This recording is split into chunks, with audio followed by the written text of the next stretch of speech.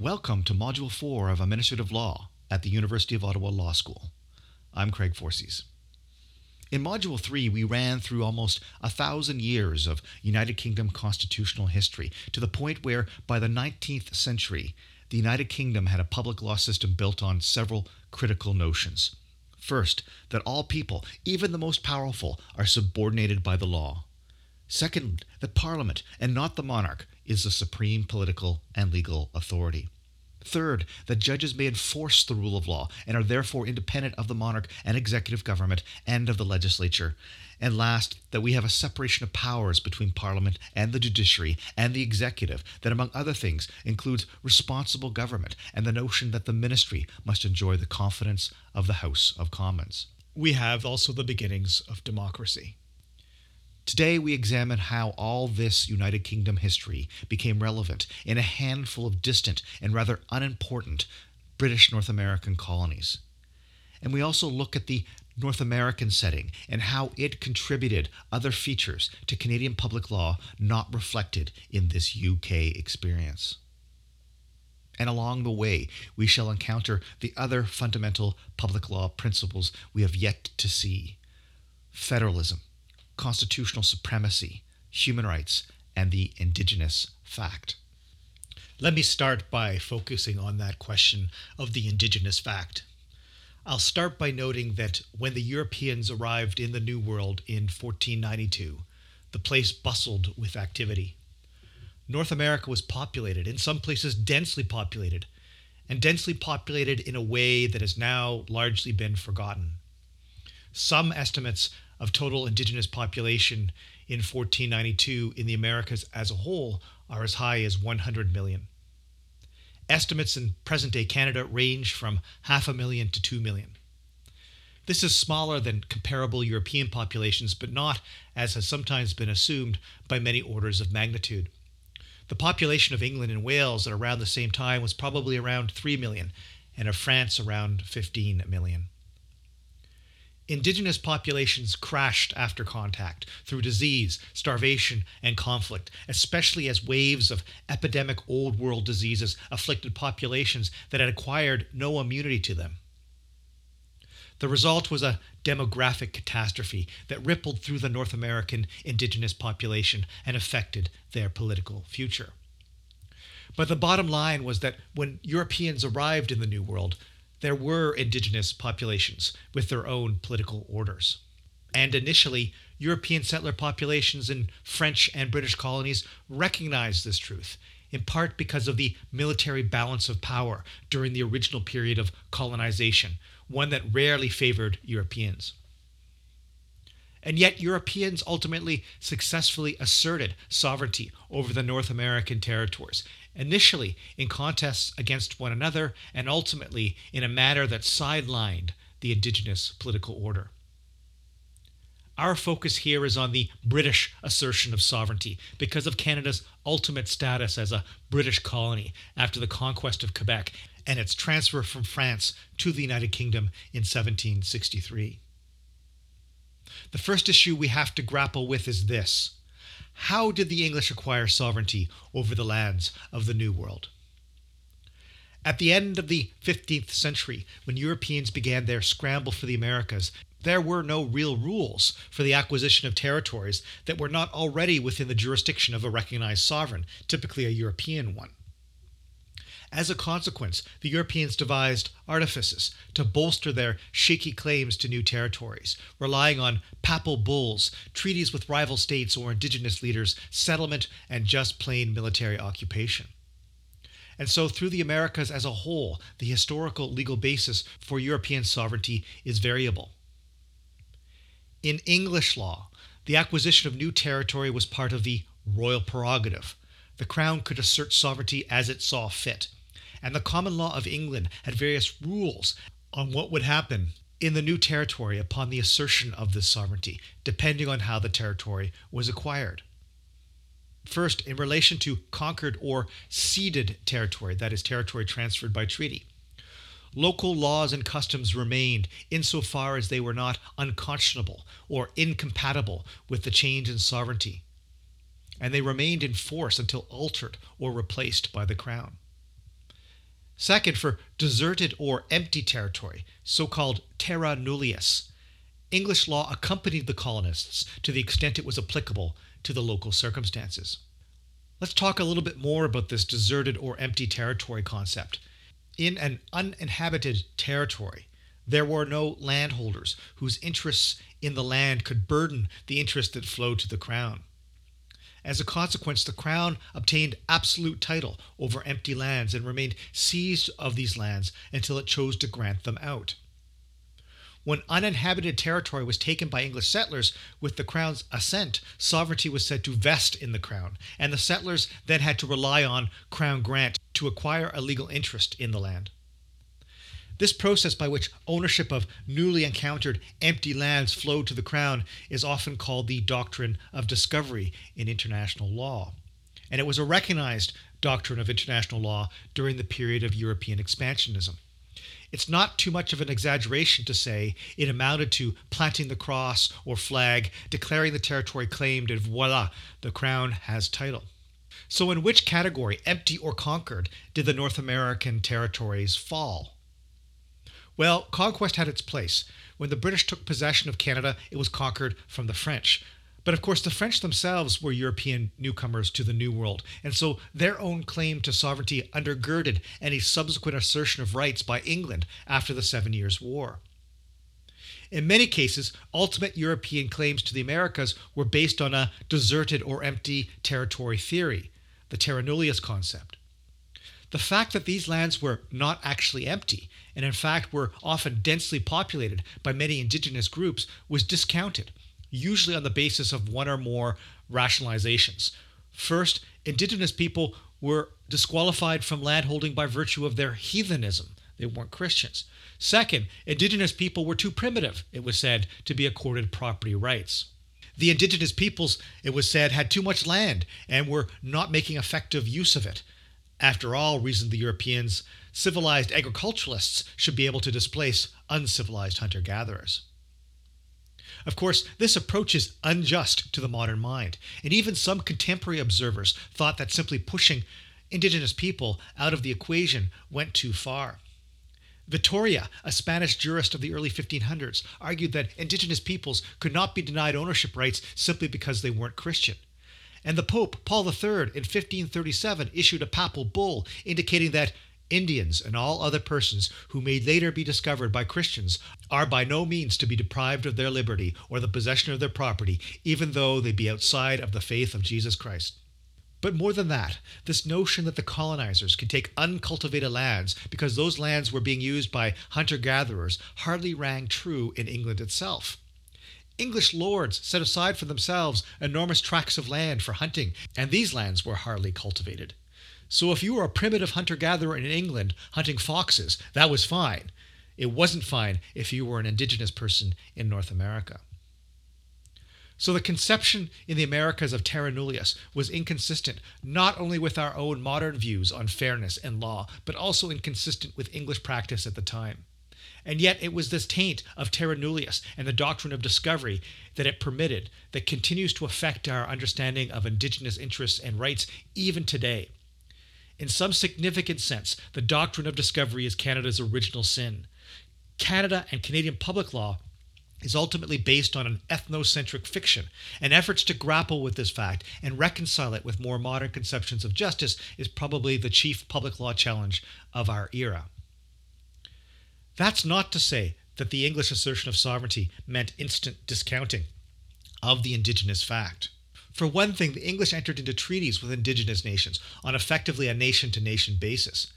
For another, in 1763, just as it assumed control over the new Canadian territories conquered from the French, the British King issued the Royal Proclamation of 1763. This was a recognition that the military balance of power in many places still lay with indigenous populations. The proclamation was an expedient instrument designed to control and limit colonial expansion and to interpose the crown between settlers and indigenous populations to limit disputes. But these provisos effectively treated indigenous peoples as less than sovereign. They specified that land could only be transferred from indigenous populations to the crown itself, in practice through treaties of cession. The The proclamation therefore assumed an underlying entitlement to the indigenous territories. This approach was affirmed in early U.S. Supreme Court decisions in the early 19th century with reference to the doctrine of discovery. In a famous decision, McIntosh, the U.S. Supreme Court held that indigenous people were admitted to be the rightful occupants of the soil, with a legal as well as just claim to retain possession of it and to use it according to their own discretion. But their rights to complete sovereignty as independent nations were necessarily diminished, and their power to dispose of the soil at their own will to whomsoever they pleased was denied by the original fundamental principle that discovery gave exclusive title to those who made it. By the mid-19th century, and with changing demographic and military circumstances after the War of 1812, there was no doubt that the British relationship with indigenous peoples had morphed from one of sovereign to one of subject. This was confirmed in legal prose in 1888 in a case called St. Catherine's Milling. There, the highest UK court with appellate jurisdiction over Canada looked to the reasoning in McIntosh and concluded that indigenous people possessed only rights to use and occupy territories, but that the Crown possessed the underlying sovereign title. And so in practice, the indigenous fact was discounted. Indigenous legal traditions did occasionally influence court decisions in private law areas. Treaties continued to be negotiated, but these treaties became increasingly one-sided. By the period of Confederation in Canada, indigenous, non-indigenous relations were largely about indigenous relocation, assimilation, that is, behavioral modification regarded as improvement by Europeans, and also dispossession of territory. Sometimes, even often, the motivations were paternalistic and tied to the age's conceptions of humanitarianism, but the results were usually disastrous for indigenous populations. And in the end, the indigenous fact played no role in the development of Canadian public law during that mid-19th century period in which that Canadian public law really began to take shape. And so let me now turn to that mid-19th century period, focusing on developments in this time, and specifically on struggles for responsible government in pre-Confederation British North America. So I'll start in the 1830s, the same decade with which I ended the prior module on English public law. In North America, north of the Rio Grande, in the 1830s, the continent was fissioned between an ambitious young republic, the United States, that half a century before had successfully rebelled against British colonial governance, and a residue of British North American colonies clustered on the northern part of the continent's eastern seaboard, in the Maritimes, in the conquered portions of New France, and also in Newfoundland. As of 1791 and the Constitutional Act of 1791, these regions in conquered New France were called Lower Canada and Upper Canada, correlating roughly to the core of today's Quebec and Ontario. And they, like other British North American colonies, were governed very differently than the practices in the United Kingdom itself. The colonies had elected assemblies, albeit elected by less than universal adult suffrage, although sometimes there were more liberal voting rules here than existed in the United Kingdom. And they had colonial governors, aided by executive councils appointed by these governors, but there was no responsible government. Executive councils were not linked to the executive assemblies. They were not accountable to them. And indeed, they were members of political and economic elites appointed for life. And these councils wielded local governance authority. In the result, the proto-democratic institutions, the legislative assemblies, had no power. This grated on reformers, looking not just to developments in the United Kingdom, but to the even more democratic United States. The constitutional arrangement and other divisions between the elite commanding political power and others in society precipitated two rebellions in 1837-38, one in Lower Canada and the other in Upper Canada. Neither amounted to much militarily, although the Lower Canada rebellion resulted in some serious military engagements and deaths, and overall the two uprisings culminated in many prison sentences, exile to Australia, which was then a British penal colony, and several executions. The rebellions did, however, attract the attention of a generally distracted Britain, and the new governor, Lord Durham, produced a report proposing the fusing of the two colonies, a policy of assimilation towards Francophones and, more positively, responsible government. The fusing took place, and representation in the new Legislative Assembly of the Province of Canada was weighted equally between the two former colonies, a source of controversy in the expanding Canada West, now Ontario. But the British did not establish responsible government in that Union Act of 1840. That arrived only a few years later, first in Nova Scotia, followed soon after in other British colonies. Now, at this point forward, the membership of executive councils depended on the confidence of legislative assemblies. And in practice, the members of those executive councils were drawn from the legislative assemblies. Now, to say the colonies achieved responsible government isn't to say that the colonies were independent of Britain. No, if colonial statutes conflicted with the statutes of the British Parliament that expressly applied to the colonies, then the British laws prevailed. Under the Colonial Laws Validity Act, the latest of which was in 1865, this arrangement stayed in place until the enactment by the British Parliament of the Statute of Westminster in 1931.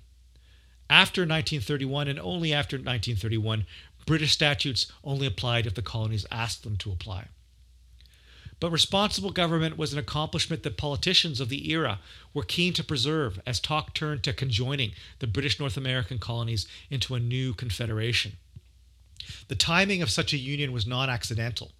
The question of representation between East and West Canada in the unified post-1840 colony grated and called out for resolution, as did regular political chaos erupting in this fused colony. There were expensive railway and canal ventures that had left colonies with serious financial difficulties.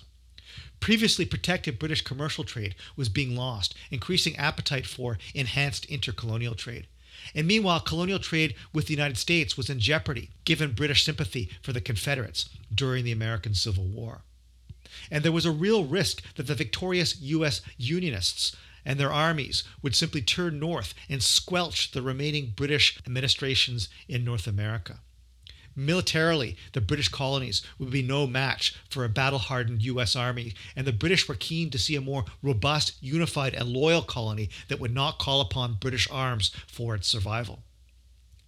In the end, the Imperial Parliament, that is the UK Parliament, enacted the British North America Act of 1867. And this was the act of the British Parliament that confederated the British North American colonies. As lightly amended, it is now called the Constitution Act of 1867 and is the chief constituting document creating Canada. But ironically, nowhere in this act does it speak of responsible government. Indeed, nowhere does it truly incorporate expressly any of those principles I talked about in tracing UK public law history. Rule of law, parliamentary sovereignty, judicial independence, or the sort of separations of power that we associate with responsible government. Even democracy has a muted presence in the Constitution Act of 1867. The instrument anticipated election of members to the House of Commons and provincial legislatures, but contains few rules governing how voting and elections work. The Constitution Act of 1867, in other words, reads very much like an absolutist instrument that a Stuart king of the 17th century would be pleased with. So given all this, how is it that we have responsible government in modern Canada? Well, for one thing, the 1867 Act included in its preamble that Canada was to have a constitution similar in principle to that of the United Kingdom. This is the principle, though not the only source, for a puzzling but vital concept: the unwritten Constitution. Largely because of this preambular phrase, our unwritten Constitution is taken as including the principles, although not necessarily the precise text, containing all of the great landmarks in English constitutional history: the Magna Carta, the Petition of Rights, the Bill of Rights of 1688, the Act of Settlement of 1701, and the generally recognized conventions of the English Constitution, including responsible government. The Supreme Court over the years has found all sorts of meaningful principles in the preamble drawn from this UK legacy. The preamble of the 1867 Act has been found to guarantee, among other things, judicial independence, the continuance of parliamentary governance, and the guarantee that legislative bodies in Canada possess similar, although not necessarily identical, powers to the English Parliament as of 1867. Democratic institutions and a parliament working under the influence of public opinion and public discussion. Ministers responsible to the House of Commons and with the Parliament supreme in the government of the nation. Political neutrality of crown servants. The rule of law, separation of powers, and even an implied Bill of Rights guarding such things as freedom of speech. All of these are said to have been embedded in that preamble. So the Constitution Act of 1867 bootstraps the UK constitutional legacy into Canadian public law and is the source, at least in part, of the rule of law, parliamentary supremacy, judicial independence, separation of powers, and to some extent, democracy. Well, what else does the Constitution Act of 1867 do? It does something alien to the UK experience, something that reflects Canada's North American origins, or at least the colonial aspects of those. It creates a federal public law system in which power is divided between a federal central order of government and multiple provincial governments. And it does that because Confederation was just that, an amalgamation of different British colonies with often quite distinct political histories. Not to mention the blending of the so-called two founding nations, those descended from British settlers and those descended from French settlers. As noted, the indigenous fact was largely discounted by this period. And so the Constitution Act of 1867 is the source of another one of those underlying public law principles, federalism. The preamble to the Constitution Act says that the provinces are federally united to form Canada. Our federal system gives each province exclusive authority over most of the local affairs of the province and its residents. The national or federal government is generally responsible for the country as a whole, or for matters that cross provincial boundaries. However, there is no precise, automatic standard way of deciding which powers should be given to the provinces and which to the federal level. Sections 91 and 92 of the Constitution Act of 1867 try to divvy these powers between the two levels. Most of these powers are exclusive. One or other of the levels of government controls them. Some are concurrent, like agriculture and immigration. But the list in sections 91 and 92 and other related provisions in the Constitution Act of 1867 is finite. It's a finite list.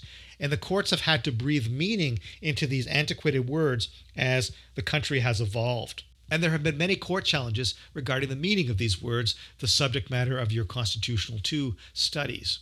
Now note that the levels of government are expected to comply with this federal division of power, and they have been expected to so comply since 1867. And if there is any doubt over whether they do comply, independent courts applying the basic precept of the rule of law are competent to adjudicate who is right and who is wrong. And indeed, courts have essentially always acted to invalidate laws that fall outside of the jurisdiction of the issuing legislature under the divisions of power, that is, the constitutional concept of federalism. And so what does this mean for parliamentary sovereignty? Remember, Parliament is supposed to be the font of all power and all legal authority, which translates into Parliament can do whatever it wants. But in a federal system, this is no longer true. Parliament is supreme only within those areas assigned to it by the constitutional division of powers. Likewise, provincial legislatures enjoy a species of sovereignty within their zone of responsibility under the Constitution, but no further. And that concept of limited or curtailed parliamentary sovereignty presents another in our series of constitutional principles, constitutional supremacy. Constitutional supremacy is a subset of the rule of law, and it basically boils down to the requirement that even otherwise supreme legislatures must obey the Constitution. And likewise, the executive branch of the different levels of political order in our federation are expected to obey the Constitution. But of course, the constitutional drama does not end in 1867. There's a more recent development. In 1982, the Canadian Constitution was patriated. It was brought from Britain, so to speak. For the final time, the UK Parliament passed a statute that became constitutional law in Canada. This last British statute terminated the British Parliament's power over Canada and codified the Constitution Act of 1982. What did this Constitution Act of 1982 do? Well, three things of real importance for public law. First, Section 35 of the Constitution Act of 1982 recognizes and affirms the existing treaty and Aboriginal rights of Aboriginal peoples, a concept I'll return to in a moment. Second, it set up an amending formula for the Canadian Constitution. And third, it introduced the Canadian Charter of Rights and Freedoms. Now, the process of patriation was not accomplished without conflict. Ultimately, after a court challenge, Pierre Trudeau obtained the agreement of all the provinces except Quebec. But a concession was needed to acquire this consent. That is, the so-called notwithstanding provision in Section 33 of the Charter. So what is the Charter? Well, you've already studied it by the time you've reached this class of administrative law.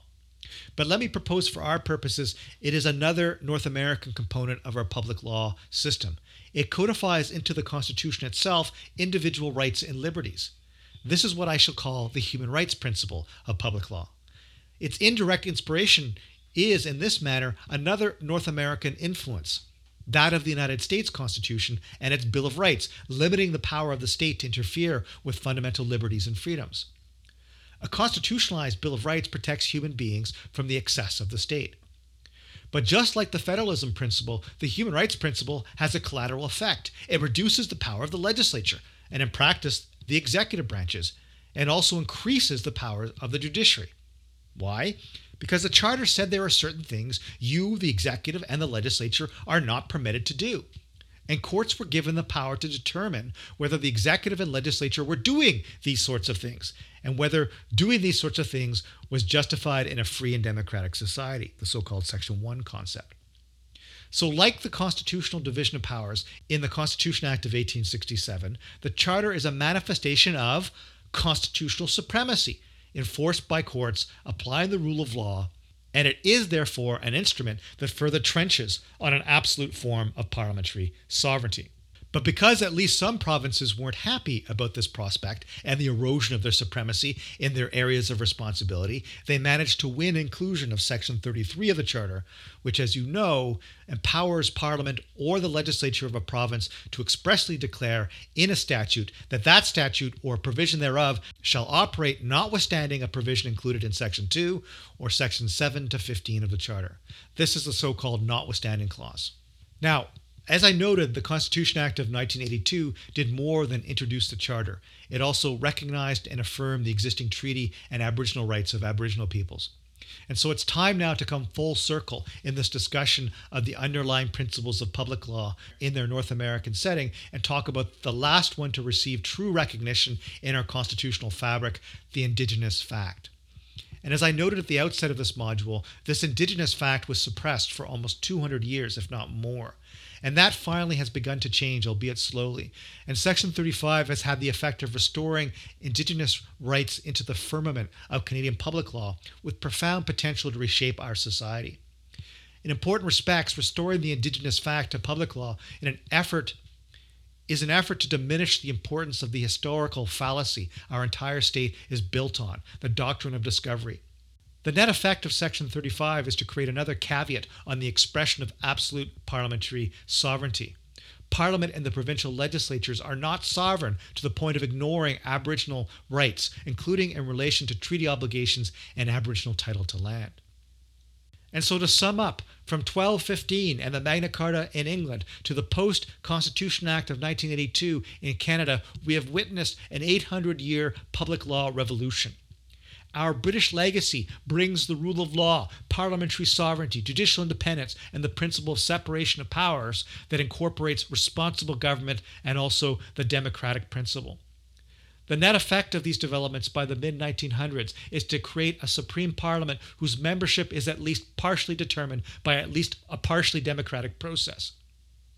Our North American legacy, meanwhile, culminated in federalism, constitutional supremacy. I would add also a firmer recognition of the democratic principle through the inclusion of democratic rights in the Charter of Rights and Freedoms, and now also a revitalized recognition of the Indigenous fact. And so to portray this schematically, when the framers of our constitutional fabric concluded their bargain in the 1860s, they built on the foundations of the United Kingdom experience. First, they created a system with supreme legislative power that through the preamble of the Constitution Act of 1867 incorporated by reference that UK legacy. But the framers of our constitutional settlement did something very North American. They took that supreme parliamentary power, and also many of the crown powers, I would add, and divided them in two between federal and provincial levels of government.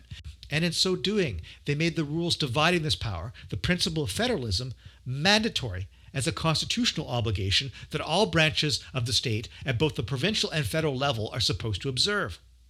And in the event of a dispute, the courts would adjudicate the matter, interpret the division of powers, and determine the outcome. In this manner, the framers of our system, right from the beginning of Canada, made the Constitution supreme over parliamentary supremacy. Legislatures could not simply ignore these rules. If they wanted to change them, then the rules had to be amended. And in fact, the rules were amended from time to time thereafter, often through imperial legislation from the UK Parliament. But most importantly, in 1982, our Constitution was patriated from the United Kingdom when the United Kingdom Parliament passed a last law creating constitutional principles for Canada. And that last law incorporated the Constitution Act of 1982 into our system. And that Constitution Act of 1982 imported as well the Charter of Rights and Freedoms. It embedded enumerated human rights into our constitutional fabric. And this amounted to another limit on the supremacy of Canadian legislative bodies. They can generally not act in a manner violating these rights. And if disputes arise as to whether they have, the matter is adjudicated by the courts who interpret the words of the Charter and determine the outcomes. But the Charter and the human rights principle is a less absolute form of constitutional supremacy than is federalism. Why? Well, because of the notwithstanding clause. That Constitution Act of 1982 did another thing. It incorporated Aboriginal rights into the Canadian constitutional fabric and restored that ninth public law principle, the Indigenous fact. The net effect of this development is to create another caveat on the expression of absolute parliamentary sovereignty. Parliament and the provincial legislatures are not sovereign to the point of ignoring Aboriginal rights. The result of this evolution is a very different public law order than exists in the United Kingdom or frankly anywhere else. And sometimes political commentators and others chafe at this system, and especially constitutional supremacy and the role of the courts in guaranteeing it. In this respect, however, part of the constitutional supremacy introduced in the Constitution Act of 1982 is a system for amending the Constitution. And so, if political actors were really truly concerned that our public law system had fallen off the rails, they possess the ultimate power to change it. That then is the 1,000-meter overview, and it should be a repetition, a review of principles of public law you have learned in different classes over the course of your legal studies. What we need now to do in the next module is to take a subset of these principles and to drill down and investigate how they lead into a conversation about administrative law. This ends Module 4.